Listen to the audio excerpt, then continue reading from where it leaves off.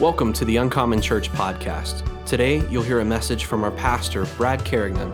We hope that it helps you to know God, grow strong in your faith, and do all that He has called you to do. It was all about seeking first the kingdom of God. And I read the verse where Jesus literally invites us into this journey where we seek the kingdom. Matthew chapter 6 and verse 33, seek the kingdom of God and His righteousness, and then all these things will be added to you. And if you weren't here to hear the message, what things? Physical things, food, clothing, shelter, all the things that you need in life naturally, the Lord will give to you, but don't focus and worry and have anxiety about the natural things. Keep your eyes fixed on the Father. And I gave you the illustration with Dan.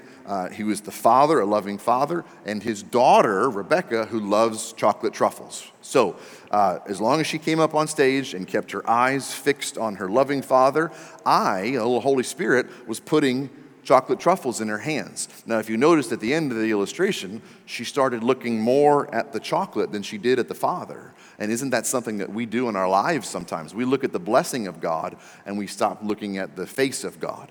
And so I just want to encourage you to, go back and watch that message. But I'll also say that this thing about seeking the kingdom of God, it's a spiritual thing, not a natural thing.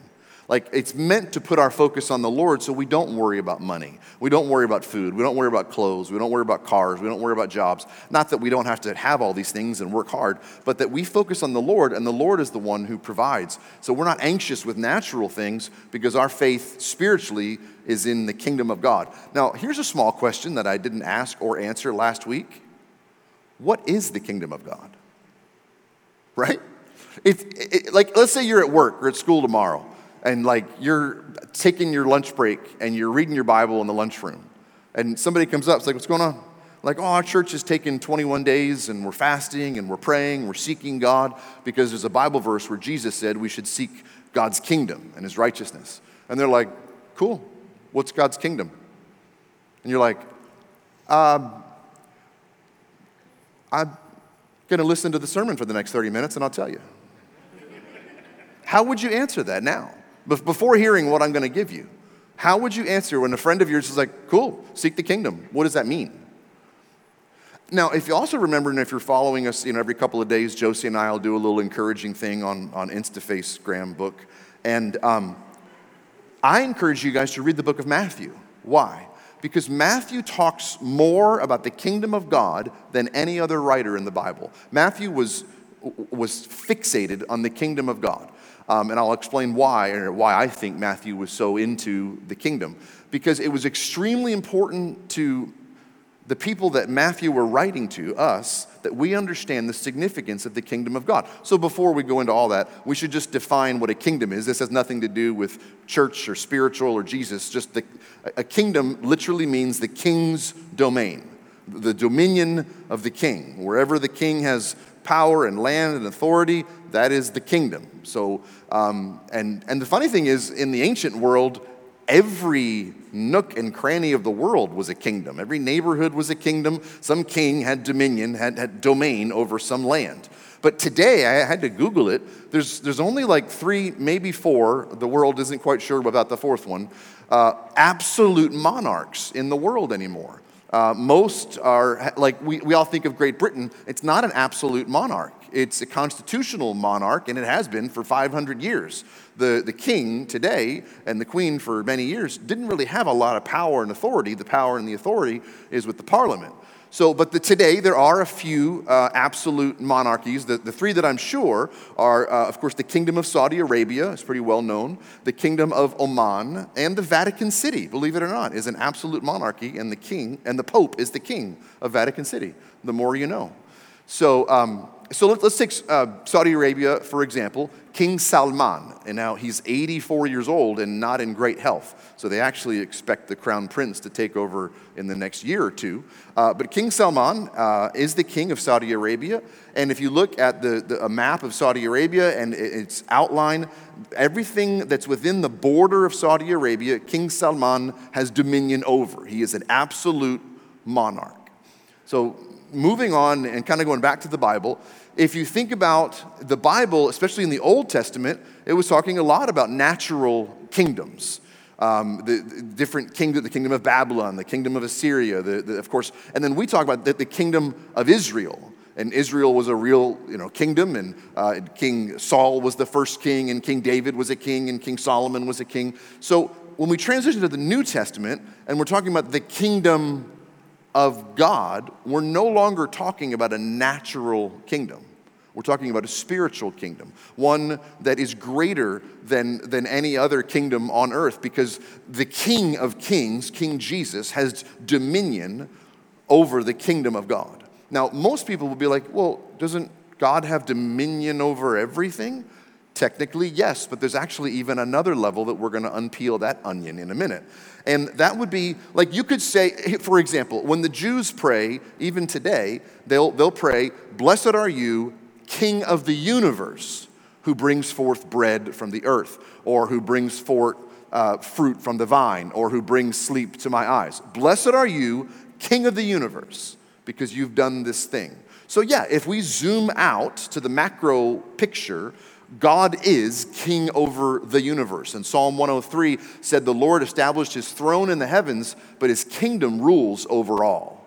So yeah, technically God is already king of all, but if that's what we were talking about, that the kingdom of God is this macro, God is king and ruler over everything, then why? I'm telling you, I think there's more. There's something more powerful, more tangible, more near to us, which is why John the Baptist, when he was preparing people for Jesus' ministry, he told them, you guys need to repent because the kingdom of God is near.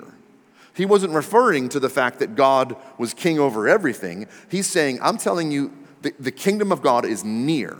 Now, that near, I've taught you guys before, in Hebrew, because although the New Testament was recorded in Greek, John was probably speaking Hebrew, or the ancient version of Hebrew we call Aramaic. And there's an expression that's actually still in modern Hebrew today, and that is al-yad. Now, al is at, and yad means hand. So John was probably speaking Hebrew or Aramaic and saying, you guys need to repent of your sin because the kingdom of God is al-yad. It's right here at the hand. It's a lot closer than you think it is. And then turn the page, one chapter later, Jesus begins his ministry with this exact same phrase, Matthew chapter 4 and verse 17, repent because the kingdom of heaven is at hand. It's al-yad. It's right here. It's closer than you think it is. So Matthew, this man that wrote the book of Matthew, he was captivated by the kingdom. And he talks about the kingdom of God more than any other writer in the Bible, because his attention was on Jesus. He recognized that Jesus was King of Kings, that he had dominion over everything, especially those that were Jesus' followers. And then as Matthew's writing this, and I'm going to show you many verses, there is an invitation for Jesus' followers to come into this pursuit of the kingdom. Seek first the kingdom of God. Great. Still raises the question, because you didn't answer it, preacher. What's the kingdom of God? Like, what exactly is the kingdom of God? How do we enter into the kingdom of God? Do we carry the kingdom of God? Are we carriers of the kingdom of God? How do we pray that the kingdom of God would come on earth as it is in heaven? How do we join together with the kingdom? I'm glad you asked. Let's dive in. All right, I mentioned that there was a natural kingdom in Israel, King Saul, King David, King Solomon, and so on. But then the kingdom of Israel, a natural kingdom, it splits in two. And then over time, the Assyrian army came and conquered the nation of Israel and killed a bunch of people and took a bunch of captives. And then later, the Babylonian kingdom came and conquered the nation of Israel. So you might think, well, there's no more kingdom in Israel, there's no more king in Israel. But hang on a minute, because the prophet Isaiah is like, listen, if you will just hang in there, God's going to raise up a new king over a new kingdom. Isaiah chapter 9 says, unto us a child is born, a son has been given, and the government will rest on his shoulders. You might be like, wait a minute, that's the Christmas verse. Talking about a Messiah to come and be king. And this was 500 years before Jesus. His name will be Wonderful, Counselor, Mighty God, Everlasting Father. Look at the governmental term. Prince of peace. Keep reading. Of the increase of his government, the peace will never end. The throne of David, kings sit on a throne, David was king. The throne of David and over his kingdom will establish it with justice and righteousness from this time forevermore. So for 500 years, the Jewish people are praying into Isaiah's prophecy that there would be a king raised up from the nation of Israel, and everybody mentally thought about another natural kingdom. Like today in 1948, the nation of Israel was a new nation again. It's not a kingdom, it's a public, a state, but there had not been a nation of Israel in 2,000 years. God did a miracle in 1948 by recreating the nation of Israel. So let me just say this. They were praying and believing and expecting for a king to be raised up to overthrow the Romans. Because the people in Jesus' time were under the heavy reign of Caesar, who was the king of the Roman Empire. And they were expecting a natural king, but God's like, yeah, I know what you're expecting and hoping, but I'm here to do a spiritual thing. And it took Jesus a long time, to turn the hearts of his followers to recognize that he wasn't going to be a natural king, but that he was going to be a spiritual king. He wasn't going to go to Jerusalem and be a literal king. Now, by the way, just for you Bible scholars, the book of Revelation says that when Jesus returns for the second time, he will return to Jerusalem and he will return as King of Kings over the whole world, and Jesus will reign as a king over the earth from Jerusalem. So keep your eyes fixed on Jerusalem because there's more to come. Stay tuned, there's more. Let's go back to Matthew. Matthew's fixated on Jesus as king, and he understands that Israel is waiting on a natural king, but he's trying to help, as he's writing and recording, to get people to understand the kingdom of God as a spiritual thing. Now, Jesus understood kingdoms. Matthew. Matthew understood kingdoms. Why? Matthew was a tax collector. So Matthew voluntarily rejected the Jewish people and bowed his knee to Caesar and was collecting a tariff on every Israeli citizen under Roman authority and to pay tribute to Caesar, even though the Jews never wanted to be ruled by this pagan nation in the first place. So to be a tax collector in Jesus' day was traitorous. And it meant that you weren't believing God, you weren't praying Isaiah's prophecies, you didn't hope for a messianic kingdom. They basically denied their faith in the God of Israel, and most tax collectors in that day were stealing. They were taking in more money than they were supposed to. And they would give to Rome, and they'd keep a chunk for themselves. Most tax collectors got actually quite wealthy. Now, there's no direct verses that say that Matthew was a crook, but they were all crooks, so we can kind of assume Matthew was a crook.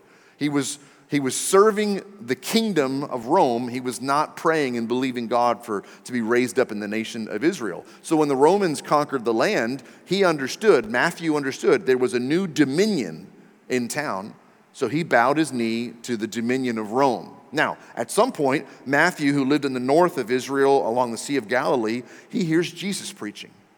And Jesus is talking about a kingdom, but not a natural kingdom. Jesus is talking about a spiritual kingdom and the kingdom of God, and that this kingdom would supersede natural kingdoms on this earth. So when Jesus said to Matthew, hey, repent and follow me, Matthew understood that he was dying to one kingdom so that he could live for another. Matthew chapter 4, he went throughout the Galilee teaching in their synagogues and proclaiming the gospel of the kingdom. All right, so Matthew's intrigued at the beginning of his ministry with the gospel of the kingdom, but then look what Matthew records. And Jesus healed every disease and every affliction among the people. So one of the first things we can learn about the kingdom of God, the spiritual kingdom of God, is that it is a kingdom of power. The kingdom of God is a kingdom of power. The kingdom of God is marked by healing, signs, wonders, miracles, deliverance.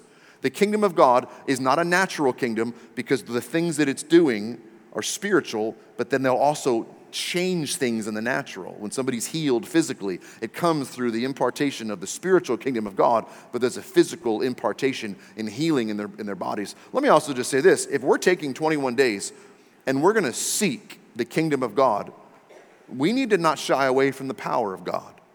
We need to not shy away from the miraculous. We need to not shy away from what we would call supernatural. Do you know that there's no such thing as the supernatural in the kingdom of God? Because in the kingdom of God, miracles are normal. Like healing is normal. The prophetic is normal. Like faith is normal in the kingdom of God. We have to change our thinking as like, oh, that's a supernatural thing that God did. If we would adjust our lives to the kingdom of God, then the miraculous would be the normal things. And not seeing the miraculous would seem unusual. The next verse, Matthew chapter 12. It is by the Spirit of God that Jesus said, I cast out demons. The kingdom of God has come upon you. Jesus is saying another sign or mark of the kingdom of God is that you have the power to cast out demons. And if you're not healing the sick, if you're not casting out demons, I'm telling you, there is more of the kingdom of God for you to explore. Welcome to the party, pal. Like, you get to come and be a part of this journey. And Matthew and Jesus, the Holy Spirit, is inviting us, seek the kingdom. There's more than you think there is. And it's amazing. And the power of God is a sign of that the kingdom of God is near. Now, this next section is going to take a minute. Because the second way that we can understand and learn more about the kingdom of God is through the parables. The parables were little short stories that Jesus would tell to the crowds of people, but really only his followers are the ones that understood the message. Because Jesus was constantly talking about the kingdom, but he didn't want the secrets, the mysteries of the kingdom to be given to all the people that don't believe. So in fact, Jesus rarely spoke about the kingdom of God without using a parable. So if we're going to understand the kingdom of God, we have to look at all of these parables, because if we will learn and study and understand the parables, we will peel back all these multiple layers of the kingdom of God, of its righteousness. They're secrets, but they're secrets that are not hidden from us, they're hidden for us. The disciples, early in Jesus' ministry, I'm going to read it to you from Mark chapter 4. They didn't get it. They didn't understand the parables. And one time they went to Jesus alone, just the 12 disciples and JC, and they were like, hey dude, what's going on with the parables? Like, we don't get it. And in verse 11, Jesus responds, he said, listen, it is permitted for you guys to understand the secrets of the kingdom of God. Church family, you are permitted to understand the secrets of the kingdom of God. But Jesus is saying, listen, I'll use parables when I talk about all of the things about the kingdom so that the outsiders don't understand our secrets. So there are mysteries, there are secrets that we need to unlock to understand the kingdom of God. But most of those, especially in the book of Matthew, Jesus uses parables to explain them. Think of an Easter egg. Like, there's Easter eggs in the front yard, and parents take the time to put them out there and put little coins or chocolates or, toys in the Easter eggs. Like, when you hide an Easter egg, unless it's an 18-year-old, you're hiding it in broad daylight so that the kid can find it, right? Like, you hiding it, but you want them to find it. The mysteries of the kingdom of God are hidden for you, not from you, because Jesus is inviting you to seek first his kingdom and figure out the mysteries of the kingdom, to understand, to unlock the power of the kingdom. So oftentimes Jesus would say, how can I describe the kingdom of God? The kingdom of God would be like a lamp. And remember, they didn't have electricity. The only source of lamp would be like a candle or an oil-burning lamp. He said it brings light that cuts through the darkness. He said, the kingdom of God is like a lamp.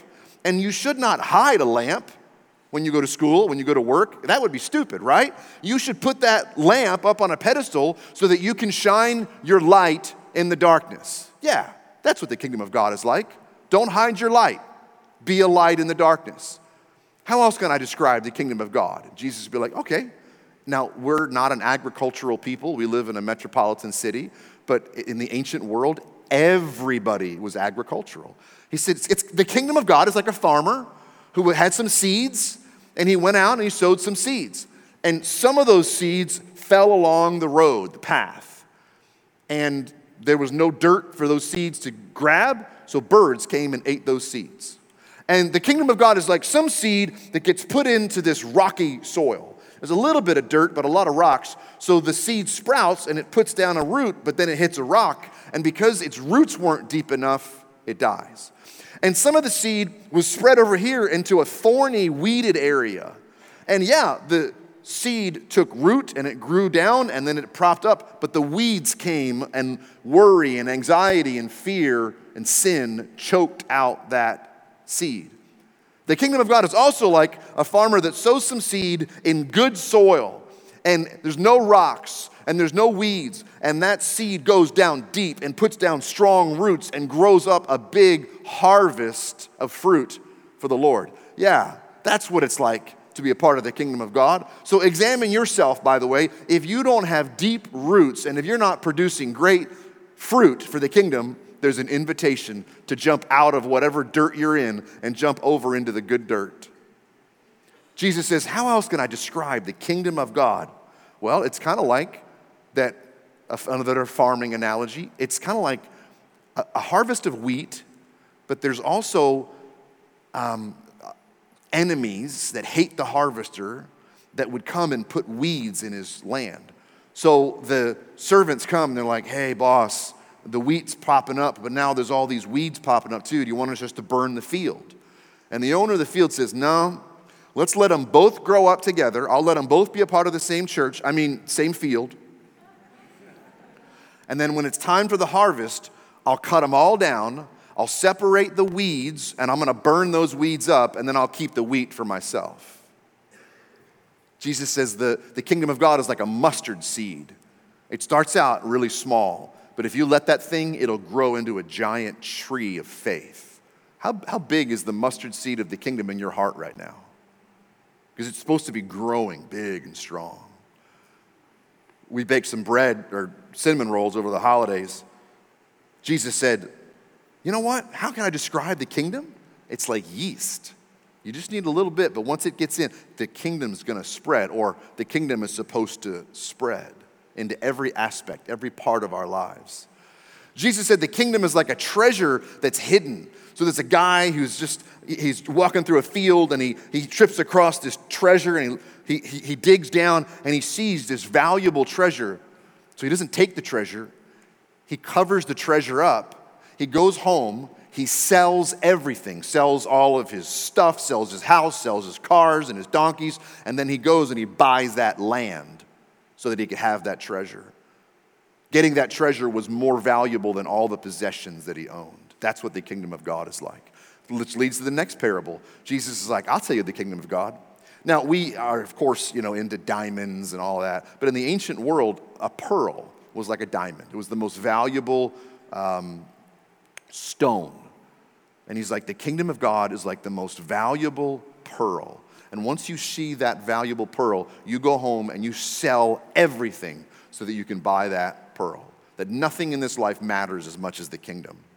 Jesus said, I know what the kingdom is like. Here you go. You guys are all living in the north of Israel. You guys all live around the Sea of Galilee. By the way, if you want to visit the Sea of Galilee, we're taking a tour of Israel November 7th through the something 10th. The web page is built, but we don't have the final price nailed down, but it'll be released this week, hopefully. Come with us to Israel in November. We will show you the Sea of Galilee. If you'd like to see the nation of Israel sooner, I'm throwing a giant curveball for whoever's on the computer. Could you show me the Jamaica slide? Don't move the teleprompter, because now I'm going to have a nervous breakdown. We're going to Jamaica over spring break, right? There's a church down there that we're going to help build. The problem is they're not quite ready for our team to come. So we're like, cool, no doubt. What do we do? Who's already got an active construction site going around the world? And then the Holy Spirit reminds Josie, her parents have a ministry center in Israel that is literally under construction and being remodeled. Why don't we just take the Jamaica team to Israel and help out there for a week? Now, we're not going to see the land of Israel. We're not going to see the Sea of Galilee. We're not going to see any of the sites. We're still taking the big tour in November.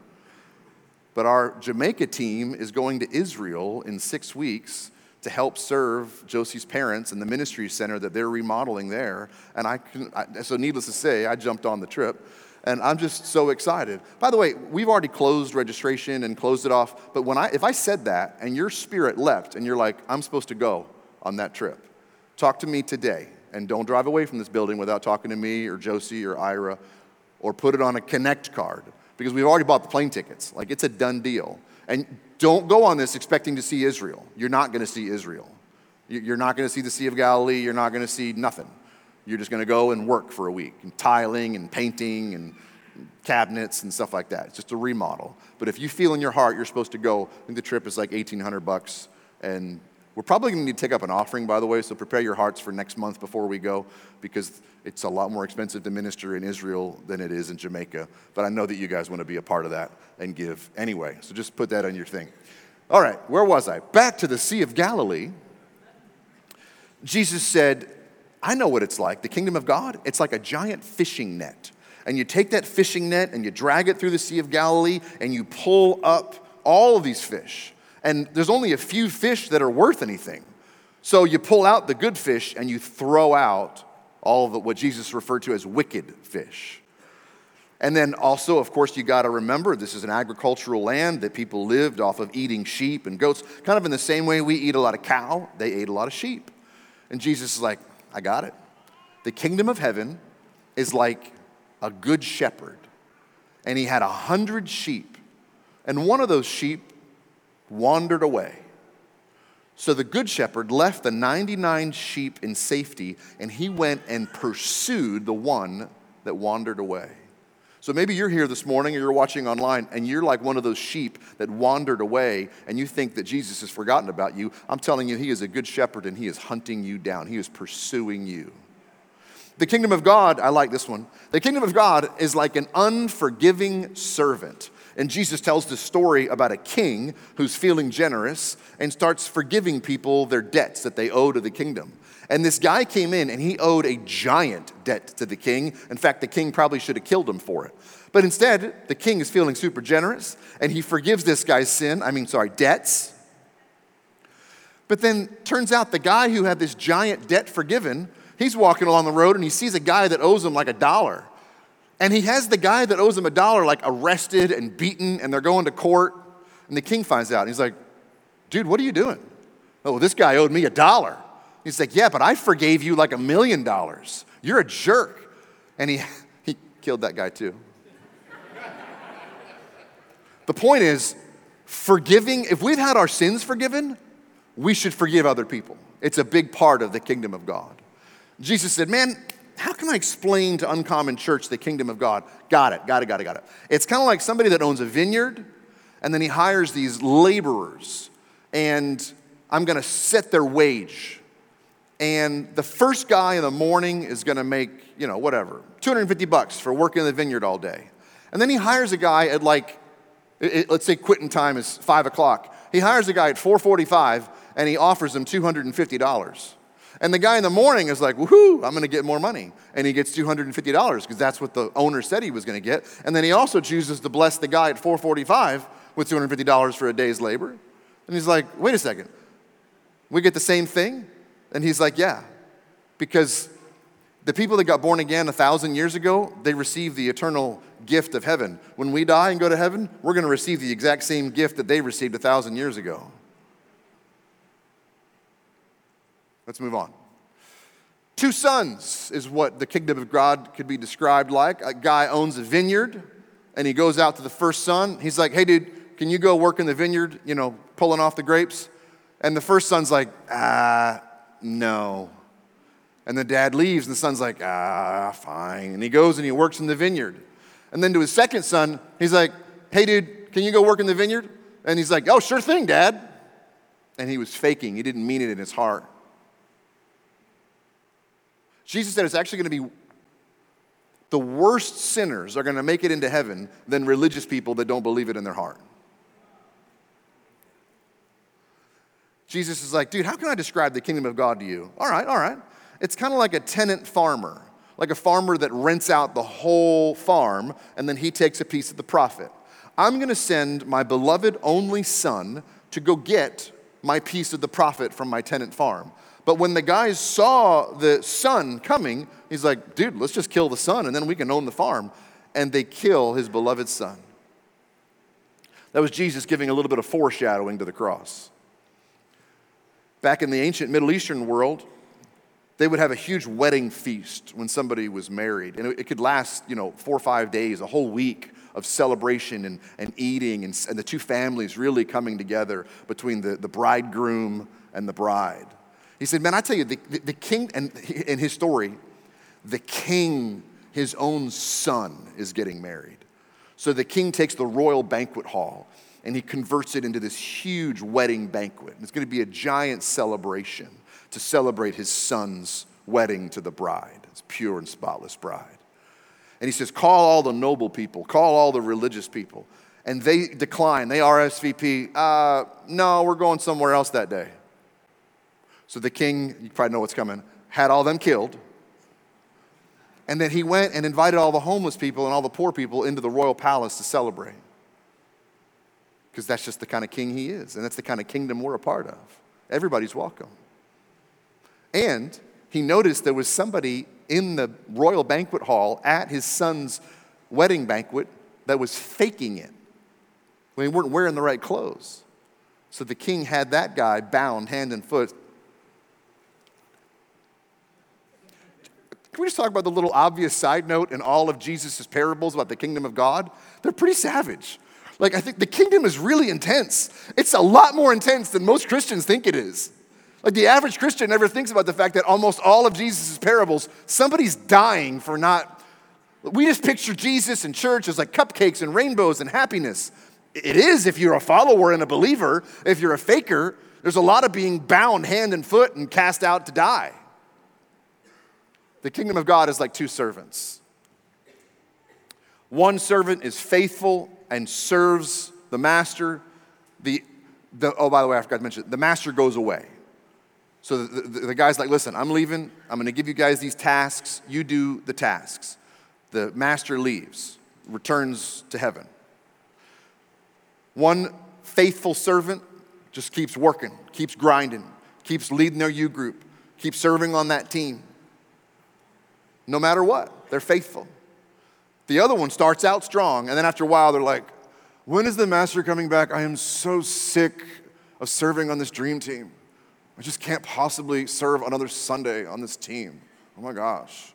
And you know what? I'm going to just leave, and I'm going to go to a church that doesn't make me serve. Or I'm going to go back to my old life and back to sinning. And then all of a sudden, the master returns, and he blesses the faithful son.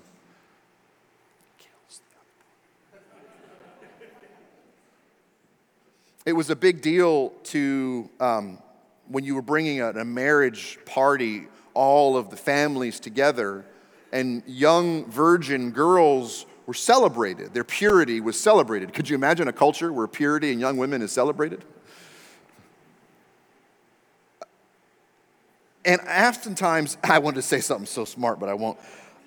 Oftentimes at these wedding celebrations, it would be when the next marriages were arranged.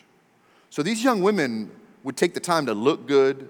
Like, you wanted to get invited to the wedding because you wanted to get the best husband. And it wasn't a falling in love and it wasn't a dating app. It was the fathers would trust which son should be with which daughters. Because could you imagine a culture where families are so close that fathers and daughters and sons trust each other? That sounds crazy, right? By the way, I'm open to an arranged marriage for my daughters.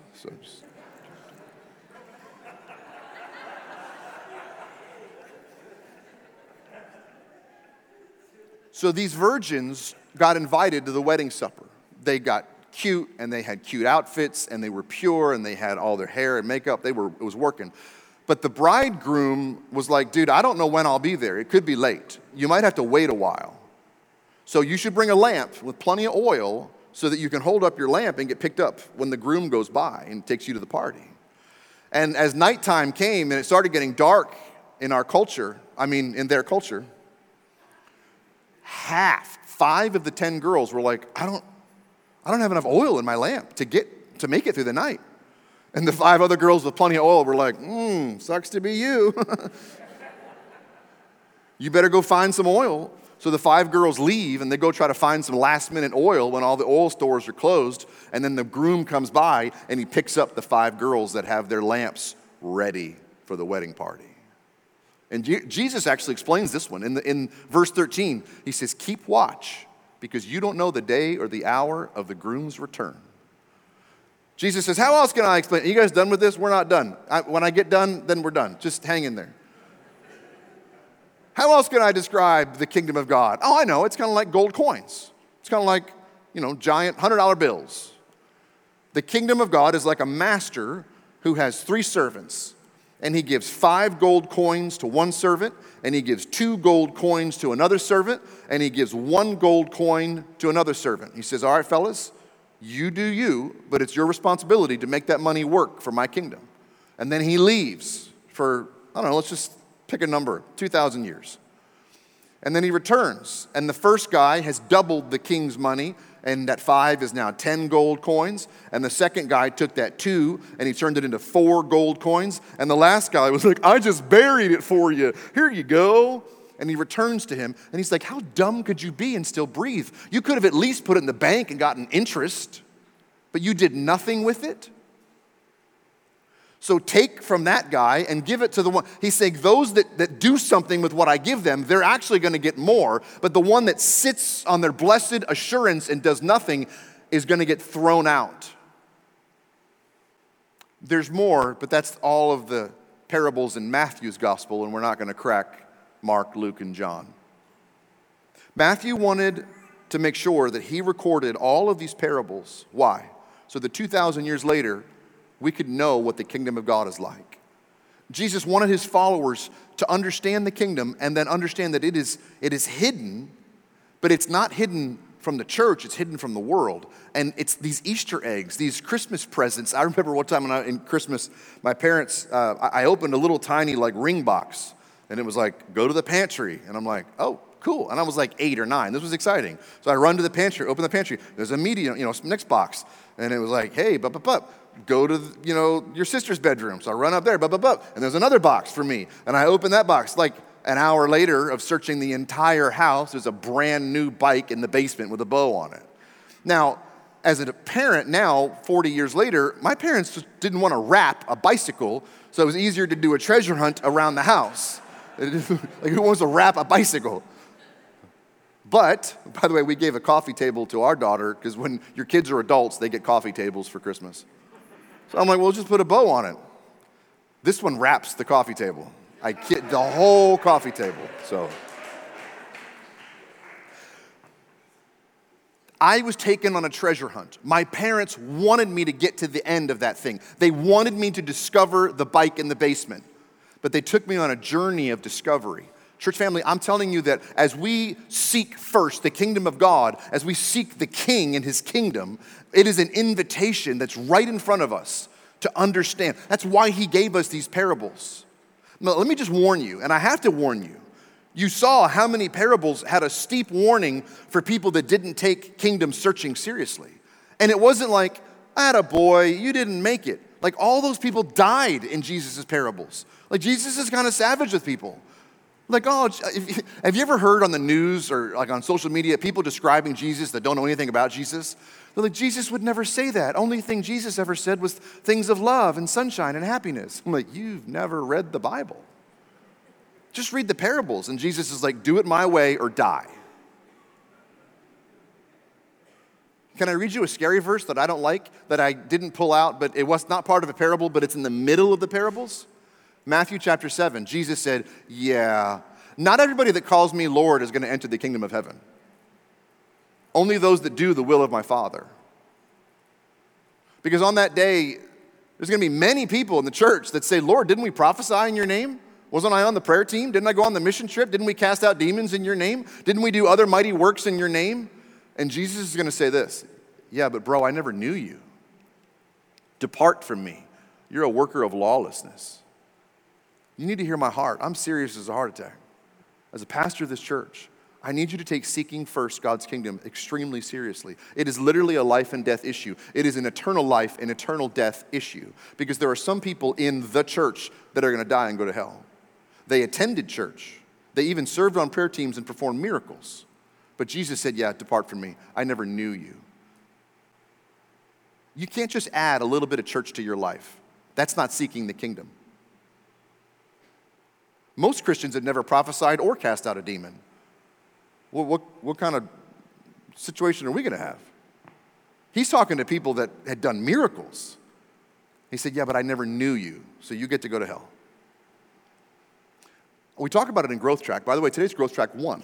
So if you want to join a super happy, fun church like I'm talking about today, stay for about an hour after church today. Josie and I will meet you at the end. There's a classroom at the end of this hallway, and we want to spend an hour with you, get you plugged into our church for Growth Track 1. But in this Growth Track 1, I tell you that in the English language, we have 2 words for know. You can know something in your head, or you can really know something intimately in your heart. The same is true in ancient Greek. There were 2 words for know. So Jesus was like, okay, you know President Biden. Yeah, we all know President Biden, but I don't think any of us know the president. Like, we don't have an intimate personal knowledge of the president. We just have this head knowledge that he is president. We could describe him a little bit. That's what most Christians are. They have a head knowledge. They kind of know who Jesus is. They could describe him a little bit, but they don't have a heart, passionate, intimate knowledge with the King. Now, the very next verse, Jesus says, so if you're building a house, build it on the rock of salvation, not on the sand. Building on the sand is easy, but storms are going to raise up and knock that house down. You need to build your house on the rock. So in these 21 days, what are we called? We're called to seek first the kingdom of God and his righteousness, and then he'll take care of all the rest. Seek first, not last. It's easy to seek social media. It's easy to seek food. It's easy to seek anger. It's easy to seek, getting drunk or getting high. It's easy to seek porn. It's easy to seek money. It's easy to seek ice cream when none of those things work out. But Jesus said, seek first the kingdom. Seek first the king and his righteousness, and I'll take care of the rest. So let me ask you once again, are you really taking this seriously? Are you really seeking God? Are you really pressing in and pursuing God? Are you pursuing the king and his righteousness? All right, hop up on your feet. I guess I did it again. I wrote too much. So Hannah, slowly go.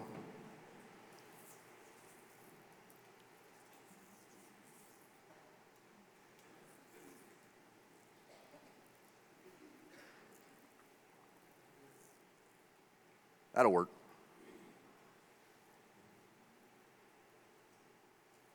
Do you remember when Jesus was teaching the Lord's Prayer? He's literally teaching us to pray, your kingdom come, where? On earth, as it is in heaven. Why would Jesus command us to pray that we should invite the kingdom of God to come on earth as it is in heaven if it wasn't possible to do so? One final verse that I'll just say quickly, Hannah, it's this next one. We have to define what is the kingdom and what isn't the kingdom. Because Paul told the Roman church the kingdom of God is not a matter of eating and drinking. Paul's like, the kingdom of God is not a matter of the things of this world. But the kingdom of God is righteousness, peace, and joy. Where? In the Holy Spirit. The kingdom of God is not success, wealth, clothing, money, cars, hobbies, church. The kingdom of God is not church. The kingdom of God is not anything that you could throw into a fire and it'll burn. He said, seek the king and his righteousness. And how does it come? Through the power of the Holy Spirit. Seek the king and his holiness and his purity. Don't look for how much sin can you get away with. Look for how much holiness and righteousness you can pursue. And then it says, through the Holy Spirit, your life should overflow with peace and joy. Be honest. Examine yourself. If other people were to describe you, would they describe you as a person of overflowing peace and joy? If not, you might not be walking in the kingdom. You're walking in church, you're walking in your own life, but you're not walking in the kingdom, because the kingdom of God is not natural things. The kingdom of God is fullness of righteousness, peace, and joy in the Holy Spirit. So get free from any sin that's holding you back. Forgive people that you need to forgive. Stop holding a grudge, because people that are unforgiving and holding a grudge don't have peace and joy in their hearts. Be generous to other people. Give away the money that you might have. If it looks like you've been baptized in vinegar, you turn that frown upside down and get baptized in the Holy Ghost. And let the peace and joy. The problem is we so easily transition back to natural kingdom. And we get impressed with big kingdoms on this earth. Wow, this is a big, powerful company. This is a big, powerful sports team. This is a big, powerful celebrity. This is a big, powerful political leader. Even in the church, we get, this church, this XYZ church, they're so big, mega church, mega campus, mega money. What a great church. This pastor, what an anointing. This worship leader, she's just so gifted from God. And we end up putting all of our focus, and we naturally think the kingdom of God has to do with things on this earth. I'm telling you, there could be more kingdom of God in a 75-year-old widow that has no money, and there often is, because of faith. And she's not focusing on the things of this world. She's focusing on the things of God. The final thing I'll say, I keep having a lot of final things, but I've already got you standing, is that you have to understand the kingdom of God is an upside down kingdom. The first are last. The weak are powerful. We gain wealth by giving away our money. We rise up through the ranks by serving people that can't bless us back, like widows and orphans. That it's a spiritual kingdom, not a natural kingdom. That the king of this kingdom took off his royal robes of serving and ministry, rabbi robes, and Jesus knelt down and he washed the feet of his followers. It's a spiritual dominion, not a physical one. You can skip that verse, Hannah. I will say this. You're a carrier of the kingdom. If you've completely surrendered your life to the Lord Jesus, every room you walk into, the dominion of the Lord Jesus walks in there with you. It's not in some distant cosmic interstellar wormhole. The kingdom of God is right here. It's aliyad. It's in the midst. It's whatever room you walk into. It's not some distant cosmic thing. You're a carrier of the kingdom. Jesus is the King of Kings. You are the servant of the King of Kings. So you carry the kingdom. And honestly, I went too long, in 38 minutes, I didn't even scratch the surface of the kingdom of God. There's more power, more wisdom, more compassion, more holiness, more goodness in the kingdom of God. It could take a lifetime to explain the kingdom of God. The more I study the kingdom of God, the more I realize I don't know anything about it. It's kind of like your Bible. Sometimes people are like, oh, when I read the Bible, I don't get anything out of it. Keep reading. Because when I read the Bible, I'm like, what? And then I'm like, that sounds like something that he said. That sounds like something that happened to her. That sounds like if you don't get your Bible, keep reading it. Because the more you read it, the more I fall in love with it. The almost last thing, the kingdom of God is a family. It's just a big family. And you're invited to sit at the Father's table. And we're all, through Jesus, adopted as sons and daughters. We're all royalty. He is the king. We're all princes and princesses in the kingdom of God. We celebrate together. We learn together. We help each other grow. We protect each other. We fight for each other. It takes a lifetime to understand the king and his kingdom. So we all do it together. I say it takes a lifetime, but can I also just...